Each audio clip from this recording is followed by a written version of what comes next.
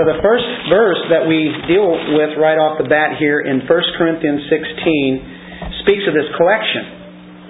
And we assume, and it's not assuming as we go through other Scripture, we see that they must have already known about this, the Corinthian church. That had already been asked of them to be ready. Have it all together. Have your collection ready. And whenever come back by and pick this up, then we'll take it to Jerusalem. So this was probably mentioned in the letter they had written to Paul as he responds back in 1 Corinthians about this whole matter of the collection and giving. And first of all, we see that concerning the collection for the saints. What's the collection about? Well, we know it's to the Lord, but He doesn't need the money. You know, He owns everything anyway, but what does He want for that to do? Well, He wants it to, first of all, to go for the saints. For the saints, in this particular case, in Jerusalem. Right in the context, but we know that it applies to today too. We know that. So he was gathering collections from Galatia. He had been there, collected that up. From Macedonia, Achaia. Those different places, they gathered up the money. He's putting it together, him and some of his other traveling companions, and they're going to be taking it to Jerusalem eventually. If you look in Romans chapter 15, verse 26 and 27, and that's the book just before 1 Corinthians. Romans 15:26, right at the end of that letter, or getting close to it anyway. For it pleased those from Macedonia and Achaia to make a certain contribution for the poor among the saints who are in Jerusalem. It pleased them indeed, and they are their debtors. For if the Gentiles have been partakers of the spiritual things, their duty is also to minister to them in material things. There were saints in the Greek realm. Most of those were Gentiles. And the Gentiles are actually taking up an offering and sending money back to the Jewish people that were Christians in Jerusalem. Now, isn't that amazing? In the early days of the church, you see the Gentiles and the Jews being able to be together. That is a miracle. I mean, that would have never happened before. And now you have that happen. Boy, that's a testimony to Christianity, isn't it? That's a proof of Christianity there. How could that ever happen? In 2 Corinthians chapter 8, the next letter that Paul wrote, first 5 verses, Moreover, brethren, we make known to you the grace of God bestowed on the churches of Macedonia. Now look at this Macedonian church. This is amazing about these people. That in a great trial of affliction, right there in Macedonia. Paul knew about trials of affliction. He says it's great. The abundance, look at this, abundance of their joy and their deep poverty abounded in the riches of their liberality. For I bear witness that according to their ability, yes, and beyond their ability, they were freely willing, imploring us with much urgency that we would receive the gift and the fellowship of the ministering to the saints. And not only as we had hoped, but they first gave themselves to the Lord and then to us by the will of God. They gave themselves to God. They were very poor and going under heavy trials of affliction. But they were abundant in their joy, and out of their deep poverty, they abounded in their giving. Can you imagine that? That's an incredible story, and that's what Paul tells the Corinthians. And I'm sure he's telling that to the Corinthians because I'm sure they probably didn't feel like giving. And so you know the character of the Corinthian church as we have studied all the way through here. And so imagine this. So he gives them that illustration. You know the Macedonians over there? I want to tell you how bad they've got it, and they're full of joy, and they're giving beyond their ability. That is incredible. Incredible. Look in Galatians 6:14. It's the next book over. No. That's not the one. I had that marked out. Thought I had it underlined. I had something else in mind. Never mind. Okay. So who's it for? It's for the saints. And we know that the offering also goes to other people, but it starts with the church, the people of God. The reasons. Why are they giving to the saints in Jerusalem? Jerusalem's the capital city, of Judaism, and the church was born there. A lot of people there. There's got to be a lot of money there in Jerusalem. No, there's not. Not in the church. Terrible poverty had happened in Jerusalem, and it was very common in that time. Jerusalem was a poor city, and it was overpopulated, and they were strained.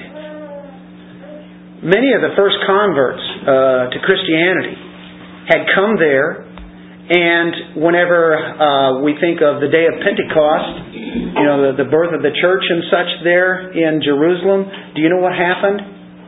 A lot of people who had come from all over just wanted to stay there. Something happened in an amazing way. The church, they were a part of it. They didn't want to leave it because they knew where they were going, there was nothing there. So they just kind of stayed around.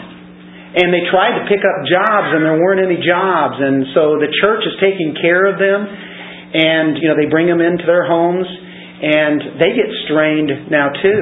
And we know that they're taking up some of their goods and selling them and taking that money and dividing it up. So the people came there, and they continued to celebrate, and they wanted to be around that fellowship. So they're selling the possessions, and eventually the resources ran out. There's really nothing left. There had been a famine in Jerusalem. Go to Acts chapter 8, first 3 verses. Now Saul, and that's the one who is later known as Paul, was consenting to his death, Stephen. At that time, a great persecution arose against the church, which was at Jerusalem. Persecution. First of all, you're going to lose your jobs.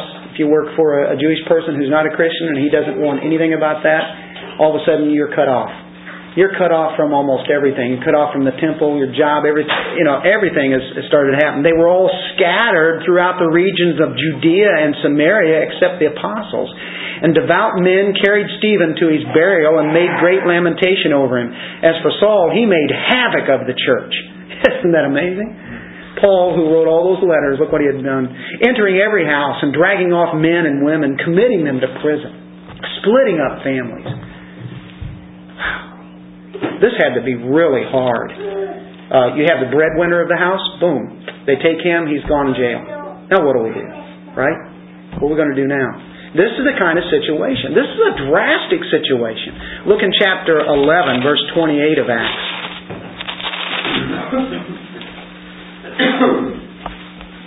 Then one of them named Agabus, there at Antioch, stood up and showed by the Spirit that there was going to be a great famine throughout all the world, which also happened in the days of Claudius Caesar. So he prophesied that there was going to be a famine not only in Jerusalem and such, but it was going to be overtaking all the world. So that prophecy was given. If we go to Acts 2, verse 44 and 45, go back to the very early days of the church. Now all who believed were together and had all things in common, and sold their possessions and goods and divided them among all as anyone had need. Now do you understand why they were doing that? Some people say, well, that's an opportunity there for communism, Well, this is something that had to be done. People needed something. They're not taking it from the government. It was the people in the church that were sharing whatever they had with people who had nothing. And so they did that.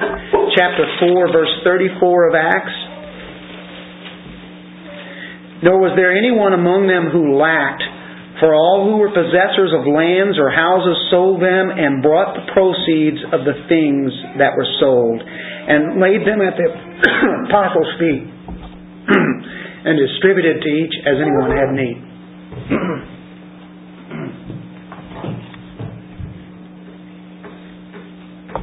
So they're distributing everything around for all the ones who have need. Paul wanted the churches all over the known realm where the churches were at. He wanted them all to work together on this great collection. Gentiles are helping out Jews, and they're Christians. This giving is going to strengthen the bond now between Jews and Gentiles. The Jews are getting gifts from Gentile Christians, the Jewish Christians are. Boy, how sweet that must have been. Really? That had to make an impact on them in Jerusalem, don't you think? Quite something. Quite a bond. And Paul knew that. So this established a tremendous fellowship in the church between them. Look in 2 Corinthians chapter 8, verse 4. Imploring us. Here are the Macedonians imploring Paul and the other apostles or whoever's with him. And Paul saying, hey, listen guys, you guys are in quite a bind. You need to really back off. And they're saying with much urgency that we would receive the gift and the fellowship of the ministering to the saints. See what they're saying? Take it. Please take it. God will take care of us. You take it to those people there back in Jerusalem. That's quite a testimony. Look in chapter 9, verse 13. While through the proof of this ministry, they glorify God for the obedience of your confession to the gospel of Christ and for your liberal sharing with them and all men. Okay, Corinthians, you share with what the Macedonians are doing. So he's getting all the churches to do that. This is Paul raising up money, not for himself, but it's for the people who are in a desperate need. So it's really for, we see the reasons are economic there in the sense that there's support that needs to be done for the saints, the leaders, ministry. All of that applies today. The Christian's first obligation is giving to other believers. It's really what it amounts to. There's a collection done, but that is going to go and help other people. We're to give to all people. People in need, not necessarily always Christians, but it starts with who? It starts with the household of God, with the people of God. It starts with giving to the saints. All churches are to support other believers and other churches, other ministries. It's not just for ourselves, but it's for all other people who are in need and whatever the need calls for. So Paul collected from many churches so they could give to another church or group of churches. Quite fascinating how he works that. Okay, well we're getting quite a pattern here, aren't we? We're dealing with the fact that they're for the saints. The reasons is obviously for economics, but there's the collection. Now, the time to give. When is a good time to give? Well, as we look back to 1 Corinthians 16, Paul lays out a good pattern here. He says, I've given orders to the church of Galatia, so you must do also. Okay, here's what you do. As they've done it, you do it too. On the first day of the week, let each one of you lay something aside, storing up as he may prosper, that there be no collections when I come. The first day of the week. First day of the week is on Sunday. That's the day the church worshipped at that time. At first, the church was meeting at the temple like they always had done. And they started meeting at homes also. Every day of the week they'd get together and gather around the apostles and their teaching and break bread and pray. That's what a church does. And they'd be singing. They've been doing that for 2,000 years. And it later on became the day to worship was Sunday. And it wasn't too long, as we see right here in 1 Corinthians, which was one of the first letters written by Paul. It celebrates the day of what? Resurrection. The first day of the week. That's when He arose. Look in John 20, 19 and 20. And there you have Jesus on His resurrection day meeting with the disciples, minus Thomas, I believe. Then the same day, at evening, being the first day of the week. You notice that? That's a little phrase that's mentioned in there. On that very day that He arose, when the doors were shut where the disciples were assembled for fear of the Jews, Jesus came and stood in the midst and said to them, peace be with you. Now you guys remember that story, don't you? And that happened to be on that Sunday night. Then a week later, that is really the 8th day or the first day of the week again, Thomas happened to be there. He says, my Lord and my God. And now he knew that Jesus really was the one who was resurrected standing before him. And that happened to be on that day. We looked at Acts 20, verse 7, right? Did we look at that or not? No, we didn't, did we? 20, verse 7. Here he's going to Troas. Now, on the first day of the week, when the disciples came together to break bread, Paul, ready to depart the next day, spoke to them, continued his message until midnight. Okay, they got together on when? The first day of the week, Sunday. This is not a legalistic thing. If people really wanted to meet together on other days of the week, they can do that too. But it is precious to the church, and has been for all this time. We see that. But if somebody wants to have a worship on Saturday instead, I'm not going to be legalistic. Fine, if that's when they want to meet. But I think the biblical pattern is that's why we meet on Sundays. And it celebrates the resurrection. It's a good pattern. So I wouldn't be legalistic on somebody, but when somebody says, no, you have to worship on the Sabbath, which is Saturday, starting at Friday night, as soon as the sun sets, and you're not following the law if you don't do that. Now I have a problem. You guys have a problem. Because now they're putting their legalism on us who really are seeing that the church really met on the first day of the week. You can go ahead and meet on that, and that's fine. God will honor that. But this first day is important to me. If I want to do Saturday and Sunday, I can do that too. But it's not the only day of the week to be worshiping. So people will heap that on them, and we see in Galatians and Colossians, these passages here, that's when the church met. We're not under the new moons and the Sabbaths. We're not bound to that anymore. Believe me, there are a lot of people out there today that are into the laws, the regulations and ceremonies and rituals. And they think we're still bound by under that. And we're not. That's been set free. It's been fulfilled. And Christ is our Sabbath. Look in Revelation 1:10. By 90 AD, we see the Apostle John call it something different than just the first day of the week.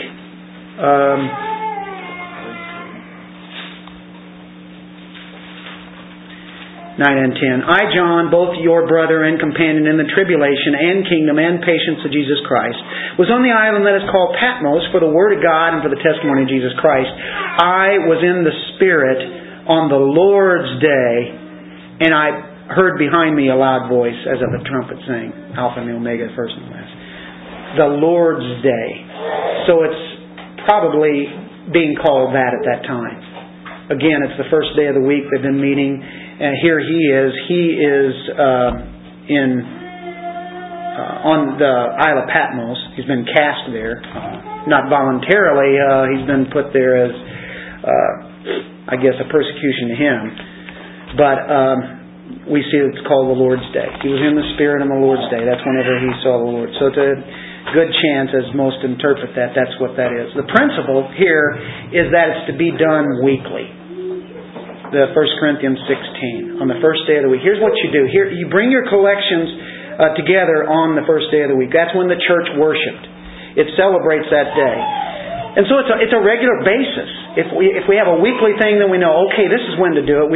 It's not like once a year or once a month or something like that. Now, certain people get paid differently and such and would much rather just go ahead and pay on a monthly basis. That's between you and the Lord. But what we're talking about, there is a regularity here that is established. So every Sunday, the collection is a part of our worship to God.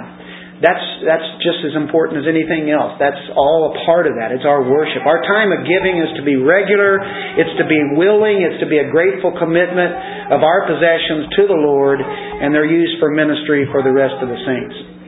So that's the time to give. Well, who are the givers? Well, he mentions here, let each one of you lay something aside. There, it's talking about every one of us. Each of us. It's mentioned when nobody's excused from this because it's all part of the worship.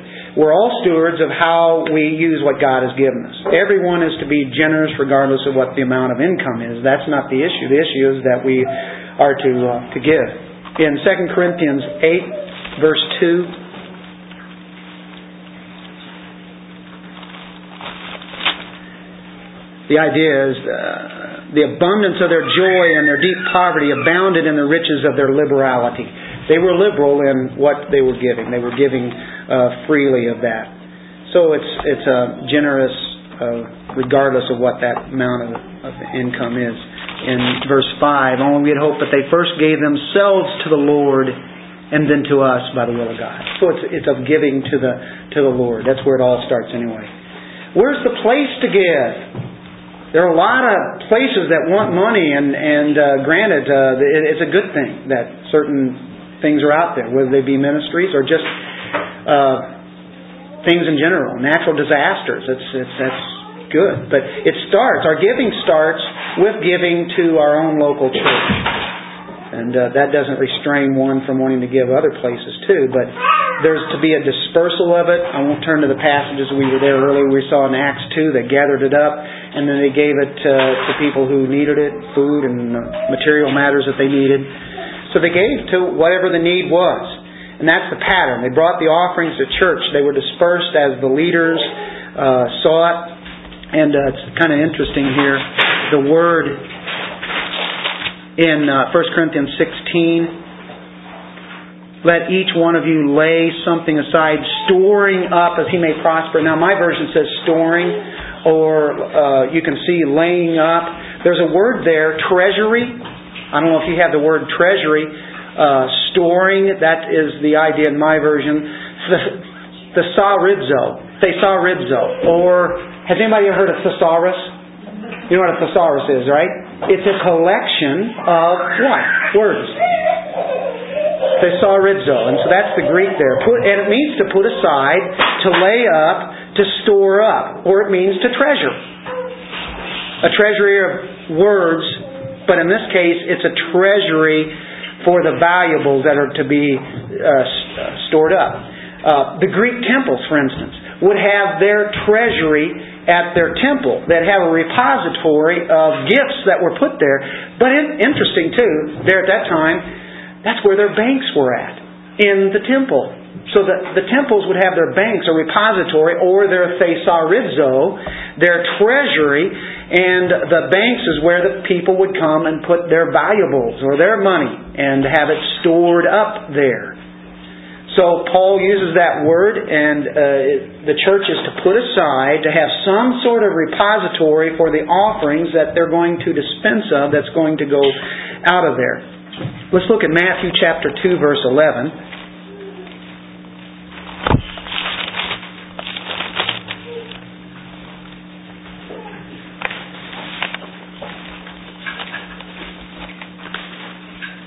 Here's this Greek word. When they had come into the house, they saw the young child and Mary his mother, and fell down and worshipped him. And when they had opened their treasures, thesaurizo, they presented gifts to him, gold, frankincense, and myrrh. This is the occasion of the wise men. And they bring the gold, frankincense, and myrrh. They opened their treasures, or they opened their thesaurizo, their thesaurus, their collection, and gave at that time. If you look in 19 of Matthew, verse 21, same word, same thought.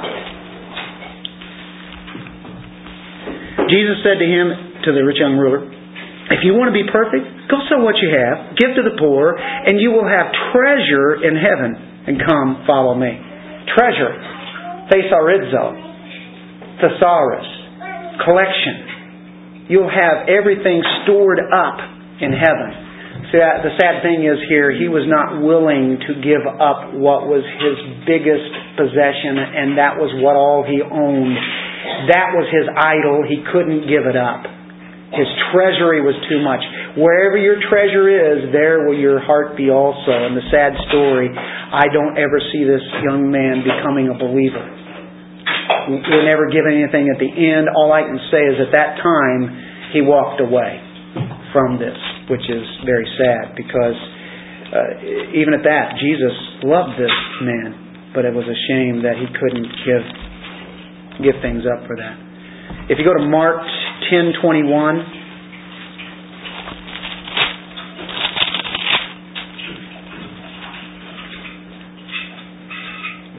Jesus looking at him loved him and said to him, one thing you lack, go your way, sell whatever you have and give to the poor, and you will have treasure in heaven, and come, take up the cross, follow me. Go and take up the cross. He liked his treasure too much.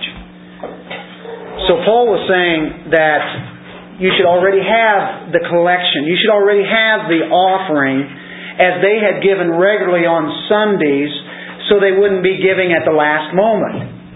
So He'd already written them. They knew about it. They didn't have email at the time. They didn't have Facebook. They didn't have cell phones to get a hold of them real quick. They were supposed to be prepared. So there was to be no delay as Paul, whenever he got there, would then take it to Jerusalem. When I come for this collection, for the believers who are poor there in Jerusalem, I don't want you all running around starting to dig into your pockets. Oh man, I forgot all about this. See, Paul told them way ahead of time. You know what I mean? They're digging in. Oh man, I got to get. Paul's going to be leaving here in the next hour. I've got to find some money. They're digging quickly. He says, take up your collection, do it weekly. So when it's there, it's been stored up, and then you give it to me. That's a pretty good principle, isn't it? Rather than waiting for the last moment.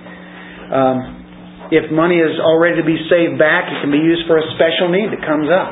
Who knows what tomorrow may bring, and somebody in this church or somebody outside the church may have a deep need. We've had that down through the years.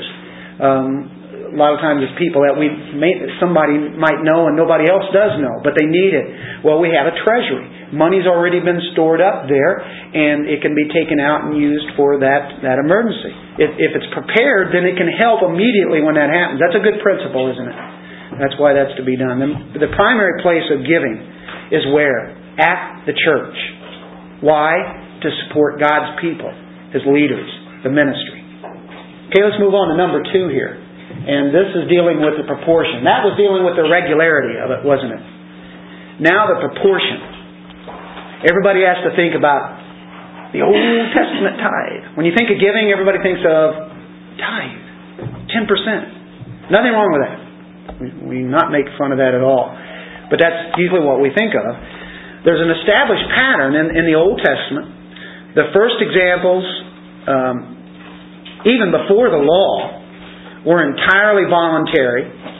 We don't see a regular kind of giving time, even though there might have been in some way, but we don't see that.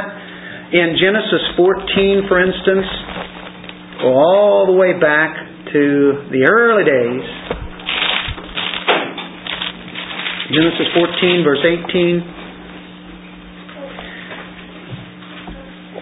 You have Abraham and Lot here. You have the whole Sodom and Gomorrah story. Then Abraham comes in and gives a helping hand, and he meets Melchizedek, king of Salem, brought out bread and wine. He was the priest of God Most High, El Elyon, the one true God. And he blessed him and said, "Blessed be Abram of God Most High, possessor of heaven and earth. And blessed be God Most High, who has delivered your enemies into your hand." Abram 1. And he gave him a tithe of all. Abram gives the tithe to Melchizedek, a priest there of Salem, which is what we think to be Jerusalem now, or which will be later on. Now the king of Sodom said to Abram, "Give me the persons and take the goods for yourself." But Abram said to the king of Sodom, "I have raised my hand to the Lord God Most High." He says, "Yahweh El Elyon, the possessor of heaven and earth, that I will take nothing from a thread to a sandal strap, and that I will not take anything that is yours, lest you should say, I have made Abram rich, except only what the young men have eaten, and the portion of the men who were with me, Aner, Eshcol, and Mamre, let them take their portion." He says, "I'm not going to take anything, except for the food that's been there. I'm giving this to them." And that's just from the spoils that he had, which must have been quite a bit. So Abram is doing that. In chapter 28 of Genesis, verse 20, we see it again. Now this is before the days of the law. Then Jacob made a vow, saying, "If God will be with me and keep me in this way that I am going, and give me bread to eat and clothing to put on, so that I come back to my father's house in peace, then the Lord shall be my God. And this stone which I have set as a pillar shall be God's house, and all that you give me I will surely give a tenth to you." So Abram is giving a tenth. Here later on we have Jacob giving a tenth to God. So they knew something about a tithe. Tithe means 10%. The law is where we see the 10% and where that's required at. And I'm not going to turn there. You can go on your own. But in Leviticus 27 verse 30... Numbers 18, verse 21. I think they're up there, aren't they? 18, 29. And Deuteronomy 14, 28 and 29. Those were passages dealing with the money that they were given. And even in Deuteronomy 14, we see every third year they were to give another 10%. So they'd have a 10%, another 10%, and then the other 10% every third year was to go to the priest. If you average that out, how much is the percentage they're giving? 23.33% is their average per year. And this is really taxation, if you really want to know about it. And then they were to give that 10% to the Levites. So it was not free will offering. It was actually a tax, like a tax that was required. In Malachi 3:8 through 10, most people have heard that very often, dealing with the storehouses. And in 3, verse 8 through 10, will a man rob God, you who have robbed me? But you say, in what way have we robbed you? In tithes and offerings. You are cursed with a curse, for you have robbed me, even this whole nation. Bring all the tithes into the storehouse, that there may be food in my house. And try me now in this, says the Lord of hosts, if I will not open for you the windows of heaven and pour out for you such blessing that there will not be room enough to receive it. When people talk about giving, they usually go with this passage. What's happening here? Well, from what I gather, this is the 10% that was to be given to the Levites, an offering that they were holding back. Some of them were not giving that to them. The other taxation things they had to give. This other 10% they were holding it back. So they were condemned for failure to pay the Levites, who were the priest.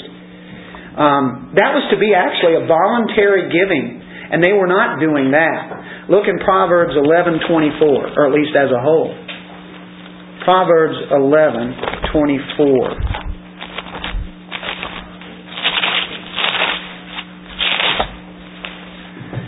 There is one who scatters, yet increases more. There is one who withholds more than is right, but it leads to poverty.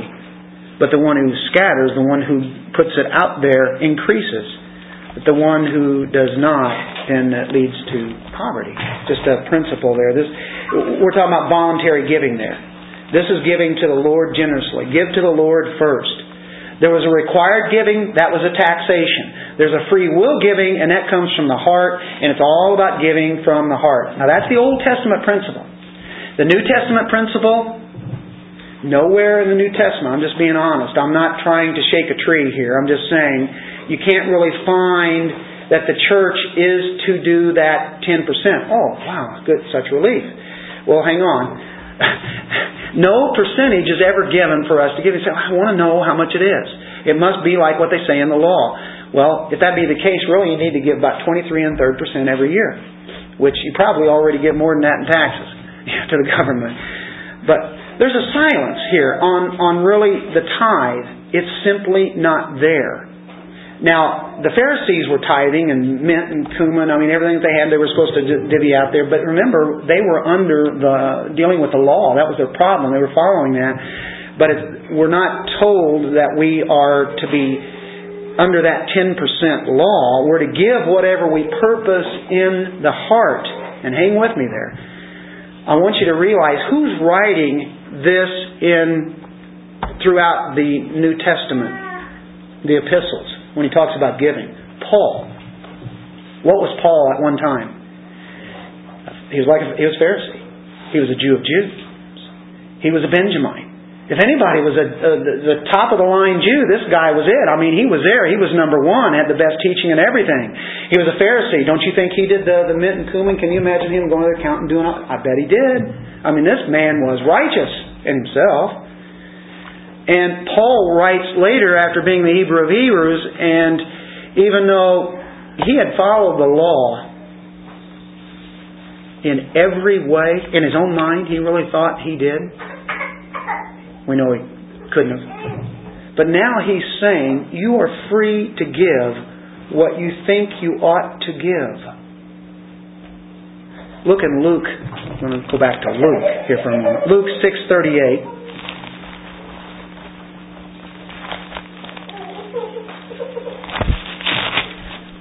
Luke 6:38. Give, and it will be given to you. Good measure, pressed down, shaken together, and running over will be put into your bosom. For with the same measure that you use it will be measured back to you. Now, if you're giving and say, hey, listen, if I give and I wind up getting more, this is seed money here, and if I do that, then I'll even get more, and I'm going to expect to get more. I can go out and buy me a bus, I can go buy me a plane. Now, where's our heart at? It's about getting something in return. It's not really, hey, I want to give to the Lord simply for the fact this is a matter of coming out of the heart. Now, this is a principle. And you can't outgive the Lord because He owns it all anyway. But it may come back in different ways than you would ever dream. But God has done that. He's never let us down. You ever notice that? And He has blessed us. A lot of times we think it has to be in a certain monetary way. But He's saying that is a principle. If we give to God, it's like there is a sense in what we sow, there is a reaping. That can be positive, can be negative, right? But that is true. If we look in 2 Corinthians chapter 9, there's really good principles in all this. But we always have to remember, why am I giving? Am I giving just so I can get back?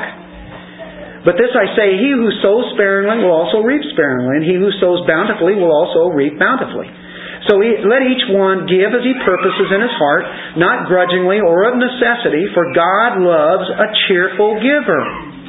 It's between you and the Lord. It's dealing with your heart, He's saying here. Don't do it grudgingly or because you have to do it.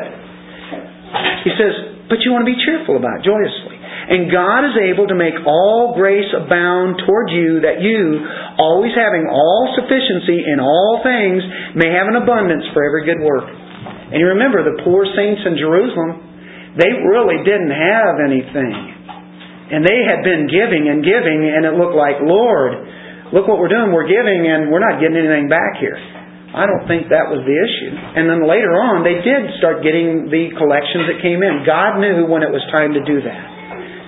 They just gave because they knew it was a need, and it was important that those people had that. So, and a lot of people say, oh, I love the tithe. It gets them off the hook. Here, 10% right there. Boom. Like I just put it in there. I've done my thing for the week. I don't need to do anything else. I gave 10% to the church. It goes to the Lord. Okay, great. Well, they think that the other 90% is theirs. Do you see? The tithing thing really frees people up because, 10%, the rest is mine. No. No, you see, that whole 100%, you don't own that. You really don't own that. That's all God's. If He owns everything and they're in and He owns us, then we don't own anything. He has lent us to be able to use it. And He gives us, hopefully we have good stewardship with the homes that we have, where we live, our job that we have, the health that we have, the food, the clothing, our cars. Think of everything that we have, and we're just to stewardship that stuff. He gave it to us. Say, well, I worked. Yeah, but He gave you the job. And He gave the job or to whoever's running the job, and you keep boiling it down, it's all God's. And sometimes that 10% might go over the 10%. We have a presupposition it has to stop at 10%. I think people that are making a lot of money, really, just because they're doing the tithe, may not be giving cheerfully. They're just doing it because they're supposed to be doing it. And guess what? They could give a lot more than that. But it's between them and the Lord, as of course we look at the Word. It's to our discretion. We're to give as we prosper, it says here in Corinthians. As we have that. We wouldn't expect people who are down and out, they don't have a job at the time, don't have any flow of income, they barely have enough food to get by. Would we really expect them to give money like they had given before? And that's what he says, storing up as he may prosper. Whatever he's prospering with at the time. Sometimes we may be rich, sometimes we may be poor. Paul knew what that was like. He abounded, and other times he didn't. But so there's a lot of things that go on there. Many give more than others. Some have to give less. That same group of people that were doing it before now are giving less because of circumstances. And these days and times we understand that. The idea is to give with joy. And because it's all thankfulness to the Lord. We're to give as God has prospered us. And that would be the proportion. That's the proportion. Don't forget where everything comes from. I think Zach had a verse up earlier that was dealing with the James passage. Every gift comes from the Father of lights. Everything is from Him, right? Everything. Everything we have, all is from Him. The higher the proportion, He prospers you, the higher the proportion you give. In whatever way it'll come out. Sometimes it can be very difficult to get a tithe, to get that 10%. Don't feel guilty. Maybe you find it hard to believe, but there are people that really are struggling just to get by. I think we know that. Paul doesn't legislate anything. You'll notice that? He says, hey, look, you give as God prospered you. That's what you do. Your circumstances can change from week to week, even. That's why we need to assess them week to week and whatever that can be given. We're to be no man's debtor. And we're to give to God and not rob our neighbor. I mean, we might be given to God, but somebody might be in great need too, and we want to make sure that we meet the needs. Lastly, and quickly here, it's the administration of it. So, just in 4 verses, he gives us a lot to go by. He says in verse 3, and when I come, whomever you approve by your letters, I will send to bear your gift to Jerusalem. Whomever you have approved to go travel with this, but if it's fitting that I go also, they will go with me. Paul's saying, hey, I'm not touching it. Who's ever going to go there? They're going to go. I'll go with them. But he wasn't going to get in a situation where they say, well, Paul just wants the money. And we know a lot of ministries is where you've got the head leader and he's gathering all the money in. And later on, they usually expose who they really are by not ever paying their taxes, and they're just getting the money, and they wind up buying helicopters and limousines and $1 million homes, and we hear about those stories. Shame on them. They're getting the poor people who don't have hardly any kind of income at all, usually the elderly, and they get their money and they feed off that, and they promise them, hey, if you give, then you will get 10 times the amount, or 100 times the amount, 100% return on what you invest in this ministry. And those are leeches. I can't stand that kind of ministry. It really bothers me. That's the reason I don't go around, really trying to preach on money a lot, only when it's in the text, because I don't want to be begging money. This church has been very blessed and has helped out in many situations of things, but it's always good to know how this is supposed to work. Integrity, it's essential. And in many ministries today, we've seen where integrity was not at the top, and we've seen a lot of ministries go down, and the rest of the world sees that. The leaders here were to be respected people, whoever you have there. The funds are to be handled by them. People trust them. They know they're responsible. They're not people that are going to be accused of money grabbing. And Paul is saying, hey, I refuse to handle this personally. That's wisdom in that. Other people wouldn't see him as being honest, maybe. He's trying to rip them off. So he is abstaining from all appearances of evil. We're to give intelligently. It's your duty in your giving not just to scatter the money all around you without knowing what's going on with it, or at least say, hey, I want to make sure that everything is right. Some people just give to everything they hear, some starving African or whatever, and that might be very true, but who's taking that money? Are they really taking it to them? You might want to check that out. You need to know that the money you're giving is legitimate and done wisely. There's a tremendous illustration here, I think, draws us all together, and this is how it goes. God made all of His creation to give. He made everything around us to give. He made the sun and the moon and the stars to give forth light. He made the clouds to give forth rain. He made the earth to give forth yielding seed and plants and vegetables. And He also designed His supreme creation, man, to give. But fallen man is the most reluctant giver of all God's creation. But one of the surest signs that you've been recreated, that you're redeemed, that you're regenerated, is that you're a saved person. It's your willingness to give. And then he went on to quote from this man from Athens, a statesman, Aristides, and he's giving a witness of the church. I'm going to quote him here. Aristides wrote of Christian people in the 2nd century. They walk in humility. This is the church, folks. They walk in humility and kindness, and falsehood is not found among them. and they love one another. This is coming from somebody on the outside.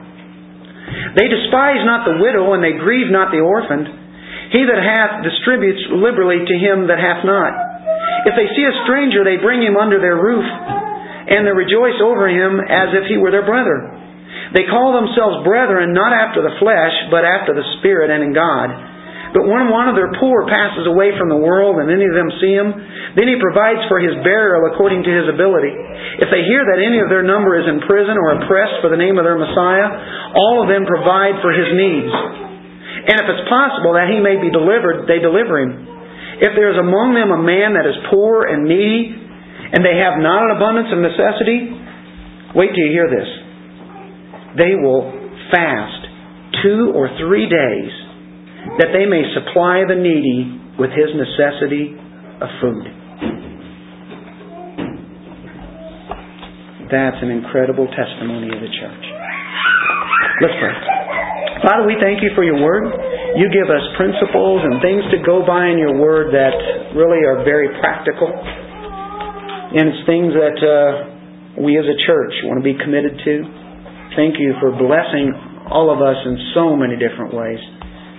And that we can be a blessing to others. That's what you do. You just rotate things around, and you use people as channels, churches as channels, believers as channels, and just work it through. Thank you so much for that. Help us to learn better how we can honor and worship you and through all of your word. And as we continue on today in our worship, we pray, amen.